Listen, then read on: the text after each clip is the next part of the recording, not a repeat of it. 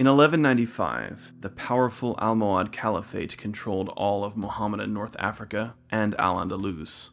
It was ruled by Abu Yusuf Yaqub al-Mansur, a capable general and statesman who'd subdued the Almoravid dynasty in North Africa. Al-Mansur's father had been killed in battle with the King of Portugal, and he was deeply committed to the jihad against the Christian states of Spain. In 1194, a temporary truce between the Christian Kingdom of Castile and the Almohad Caliphate expired. Bishop Martin of Toledo and the warrior monks of Calatrava attacked the Almohad-controlled Guadalquivir River Valley, a crucial frontier region over which the Christians and Mohammedans had been sparring for some time. Castile was ruled by King Alfonso VIII, a shrewd politician and talented general.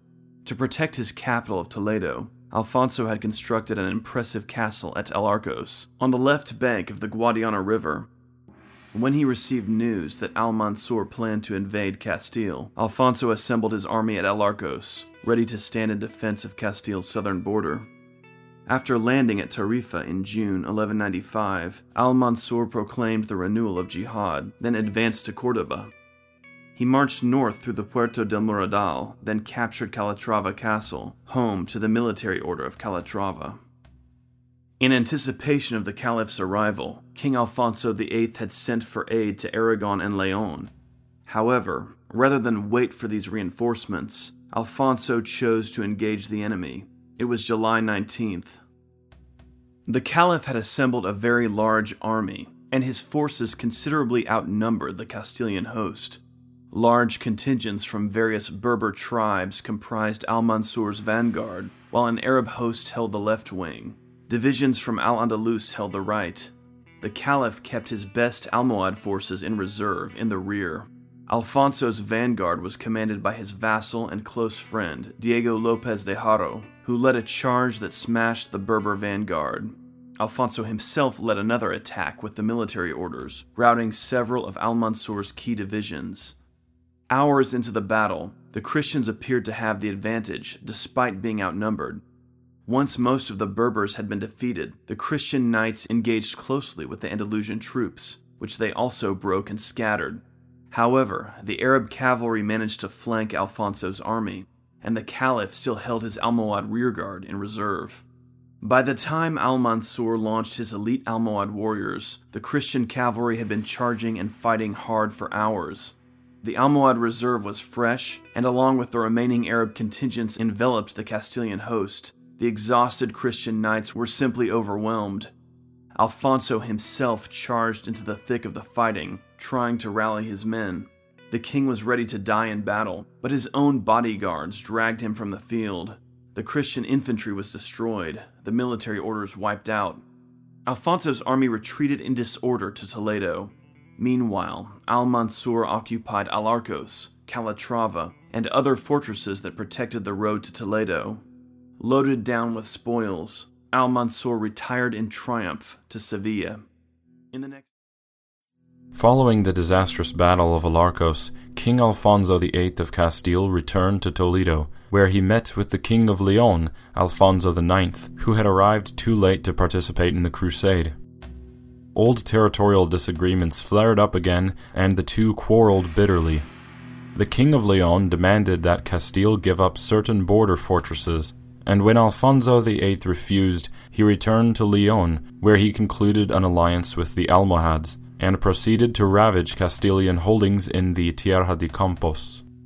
The Almohad Caliph, Al-Mansur, happy to exploit Christian disunity, sent troops to the King of Leon, then ravaged Castilian holdings in the Tagus Valley, capturing Trujillo, Plasencia, and other castles.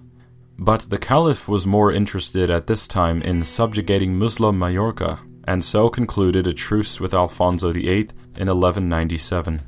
This was welcome respite for the Castilians, who not only had to contend with Leonese aggression, but were also facing Sancho VII of Navarra's efforts to annex La Rioja.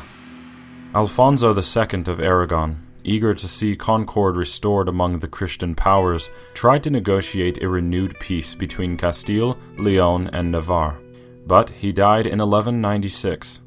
His son, Pedro II continued his father's policy of alliance with Castile. Pope Celestine III wanted the Christian kingdoms of Spain united again in the face of the Almohads, and excommunicated the King of Leon in 1196 for his continued attacks on Castile. The Castilians and the Leonese resolved their differences with a marriage alliance. Alfonso VIII of Castile gave his daughter Berenguela in marriage to Alfonso IX of Leon in 1197. With Berenguela now Queen of Leon, the two kingdoms seemed poised for unity. However, the new Pope, Innocent III, objected to the fact that Berenguela and Alfonso IX of Leon, as second cousins, were related too closely according to the church law, and demanded that they separate. The couple delayed their split, despite being excommunicated by the Pope in 1198, as the alliance was beneficial for both kingdoms. Meanwhile, the Almohads busily campaigned against Muslim Majorca. The Caliph, Al-Mansur, died in 1199, succeeded by his son, Al-Nasir, who would realize the long-held Almohad ambition of subduing Majorca and the Balearic Islands. His problems resolved with Leon, Alfonso VIII devoted his full attention to expelling the Navarrese from Castilian territory. In response, Sancho VII of Navarre sent emissaries to the Almohads, asking for aid. However, by 1207, Alfonso VIII and Sancho finally agreed to a peace, with Pedro II of Aragon concluding a similar treaty with Navarre the following year. Berenguela and Alfonso IX of Leon finally did separate in 1204, and though this caused a flare-up of disagreements between Leon and Castile, by 1209 the two kingdoms were at peace yet again. Thus, all of Christian Spain was once more in harmony. The 10-year truce with the Almohads had enabled the Christian kings of Spain to carry on their quarrels with one another. But, as the expiration for the truce drew near, Pope Innocent urged the Spanish to prepare for a new crusade against the Moors. In 1210, the truce between Castile and the Almohads expired. King Alfonso VIII took the cross in a solemn ceremony with his son and heir, Prince Fernando. Fernando declared that his first fruits of knighthood would be devoted to the crusade against the Moors. The king and the prince wasted no time. In May 1211, they marched south into Almohad territory, raiding Murcia. Meanwhile, two Castilian magnates, Alfonso Tellez de Meneses and Rodrigo Rodriguez, with a force from Toledo, besieged and captured the Tower of Guadalaras, previously lost after the Battle of Alarcos. Pope Innocent III praised the Castilians for their valiance and warned that any Christian ruler who dared to attack Castile would face excommunication. Al-Nasir, the Almohad Caliph, responded to Castile's raids that same month. He crossed the Straits of Gibraltar and assembled his army at Sevilla. He announced his intention to make war on the King of Castile, whom he declared to be the nearest and strongest of the Christian princes. Marching through the Puerto de Moradal, in early July, the Caliph besieged Salvatierra, which protected the road to Toledo. Salvatierra was the headquarters of the Order of Calatrava, since the loss of Calatrava itself in 1195. The warrior monks put up a valiant defense against the Caliph, but were soon forced to make terms. The Caliph allowed them to depart in exchange for surrendering the castle. Al-Nasir proclaimed that he'd cut off the right hand of the King of Castile. Satisfied, he ended his campaign for the season and returned south to Sevilla. King Alfonso knew well that next season the Caliph would launch a full-scale invasion of Castile, and he intended to be ready. He assembled his war council, including the Archbishop Rodrigo of Toledo, his close friend and highest-ranking vassal, Diego López de Haro, and his son, Prince Fernando. The council agreed to launch a massive campaign against the Almohads in 1212. Alfonso instructed his vassals to assemble their men at Toledo the following Trinity Sunday. While the king prepared for next year's campaign, tragedy struck. Prince Fernando was returning through the San Vicente Mountains from a raid against the Muslims when he fell ill. On October 14th, the prince died in Madrid. King Alfonso was devastated. The kingdom went into a deep mourning. The queen, Leonor, was grief-stricken beyond words. Prince Fernando was buried in the royal monastery near Burgos. The Archbishop of Toledo led the funeral mass, and Princess Berengaila acted as the royal representative, dispensing her family's hospitality upon all the mourners. The Archbishop later commented on the princess's poise on this difficult occasion. Fernando's excellent sister, Queen Berengaila, devoted herself to everything that was required for the funeral and the honors, for the mourning and sorrow, with largesse and propriety. In this, the fullness of her virtues shone in such a way that her wisdom surpassed the piety of the devout sex, and the generosity of her alms surpassed the generosity of princes. Likewise, the chaste modesty of her decorum urged comfort for inconsolable grief, so that the sweet charms for which she was known grew sweeter and more intense. Berengaila was a great comfort to her father and mother in their loss, and her conduct at the funeral was to be a preview of her great benefit to the kingdom later. Castile's future, indeed, would fall to her own son.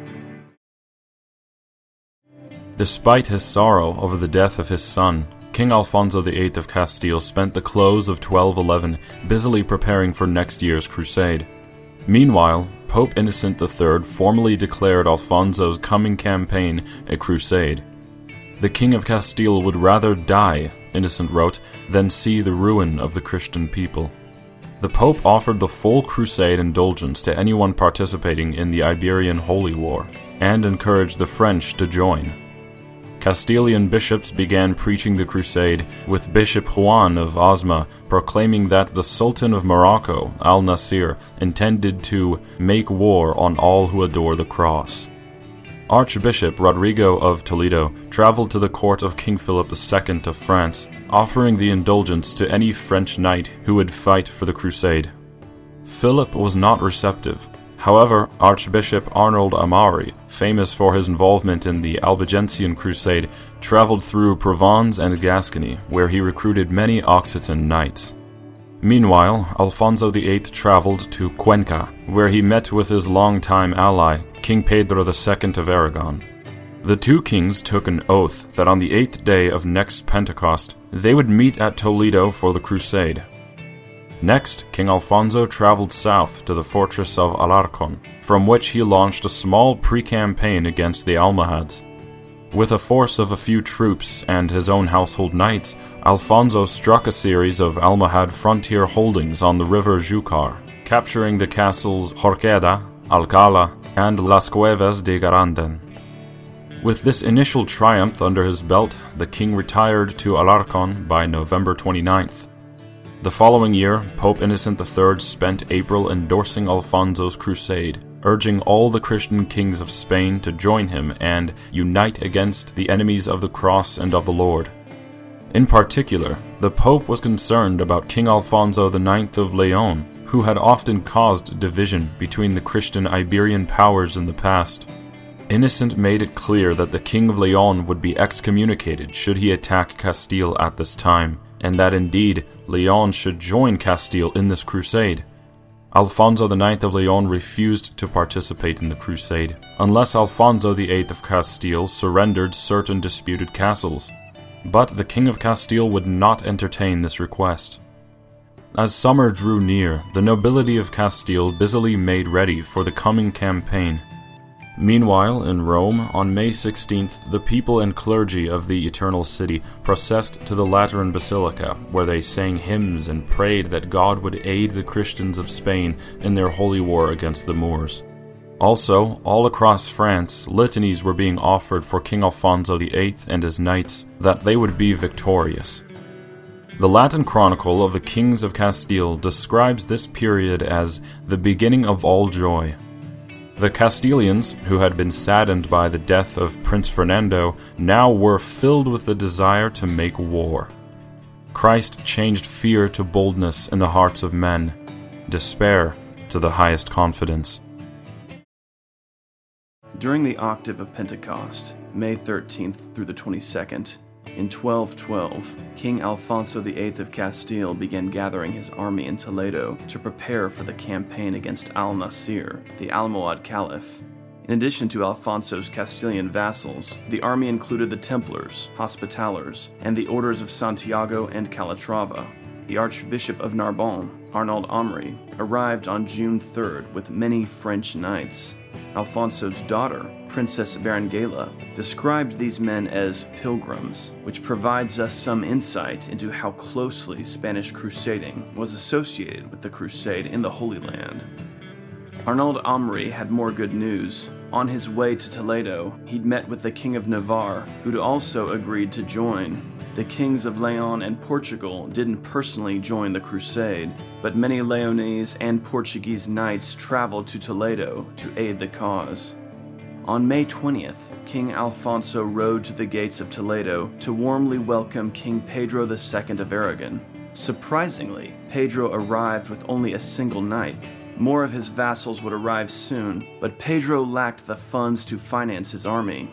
King Alfonso offered to pay to provision the Aragonese forces. The King of Castile also outfitted the French with horses. The Christian coalition departed Toledo on June 20th.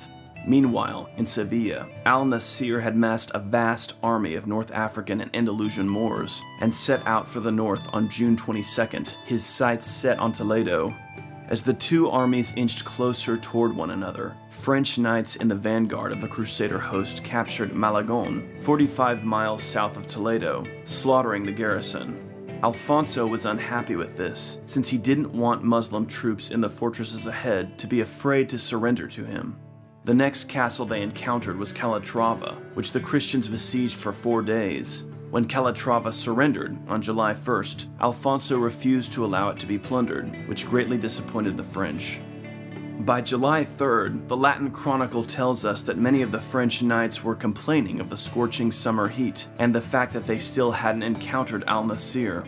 Despite Alfonso and Pedro trying to dissuade them, the bulk of the French now picked up and headed back home. Theobald of Blazon, with around 130 Occitan knights, remained. The Christian army spent July 5th and 6th capturing 3 more castles in the region, including Alarcos, the site of the Great Almohad victory 17 years earlier. At this point, another Iberian king joined them, Sancho VII of Navarre. The Latin chronicler says that the army was truly marvelous to behold. Never before, he insisted, had so many Christian knights been gathered together. The Crusaders continued their march south, advancing on the Puerto de Merodal. However, scouts returned with dire news. Al-Nasir was close, and now held the crucial pass of the Puerto de Loza. The Caliph's army was well situated and enormous, outnumbering the Christians by perhaps 2 to 1. Alfonso immediately laid camp and held council in his tent, gathering together his vassal and close friend, Diego López de Haro, the King of Aragon, the King of Navarre, Archbishop Rodrigo of Toledo, Archbishop Arnauld Amri, and the masters of the Temple, Hospital, Santiago, and Calatrava. Some argued for a withdrawal, insisting that it would be impossible to advance through the mountains with al-Nasir at Losa. Others, including Alfonso, insisted that now, with so large a force gathered, was the time to decisively strike. Unable to agree, the leaders decided to pray on the matter overnight. After the council, however, a local Christian shepherd was brought before Alfonso, who insisted that he knew an alternate pass through the mountains. Thus, at daybreak on July 13th, the Crusaders, guided by this shepherd, crossed the steep slopes and valleys through the Puerto de Merodal. They then advanced to Las Navas de Tolosa, coming face to face with the enormous Almohad army. The Moors were surprised to awaken and find the Christians coming up behind them to lay camp. The night before the battle, the clergy heard confessions. At midnight, July 16th, the Archbishop of Toledo said Mass and all the Crusaders received the body of Christ in the Eucharist. Then they took up arms and prepared for combat. Pedro II commanded the Aragonese on the left wing, while Sancho VII and the Navarrese held the right. The military orders and the Castilians occupied the center under King Alfonso, the Archbishop of Toledo, and Diego López de Haro. Before the Christians, the Almohad army was arrayed in its vast ranks of Arabs and Berbers. Al-Nasir held the rear, surrounded by his fearsome Moorish bodyguard. When the battle began, the Christian front lines quickly closed with the Moors, so there was little time or distance for archers. The fighting was close and raged furiously all day. The Templars and the Knights of Calatrava made up the front lines and were hard pressed. For a time, the Christians seemed likely to be overwhelmed by the superior numbers of the Mohammedans. However, the Aragonese and the Navarrese carried out a pincer movement, which threw the Almohad ranks into disorder, allowing King Alfonso and the Archbishop of Toledo to execute a charge with the Castilian knights. This was the decisive moment. The Almohad lines collapsed. The Christian knights mowed down the enemy, and al-Nasir's troops broke in confusion. The King of Navarre and his knights penetrated all the way to al-Nasir's tent, breaking through his bodyguard, though the Caliph himself just barely escaped with his life. The Crusader victory was absolute. Thousands of Muslim troops lay dead on the field. The Christian kings took possession of the Caliph's camp, while the Caliph himself fled in humiliation back to Sevilla. The tapestry over the Caliph's tent was sent as a war prize to the monastery at Las Huelgas, where it can still be seen to this day. King Alfonso shipped the Caliph's tent and standard to Pope Innocent in Rome, along with the triumphant announcement of the victory. Pope Innocent was overjoyed. News of the triumph spread all over Europe, eliciting much praise and thanks to God. Alfonso's daughter, Berenguela, sent news of the victory to her sister, Blanche, wife of Prince Louis in France. The victory at Las Navas de Tolosa proved decisive. The Almohad menace to Spain was ended. From now on, the Mohammedans of Al-Andalus would be on the defensive. In the coming decades, the sons and grandsons of the kings who conquered at Las Navas would capture virtually all the important Moorish-held cities in Al-Andalus, including Valencia, Córdoba, and Sevilla.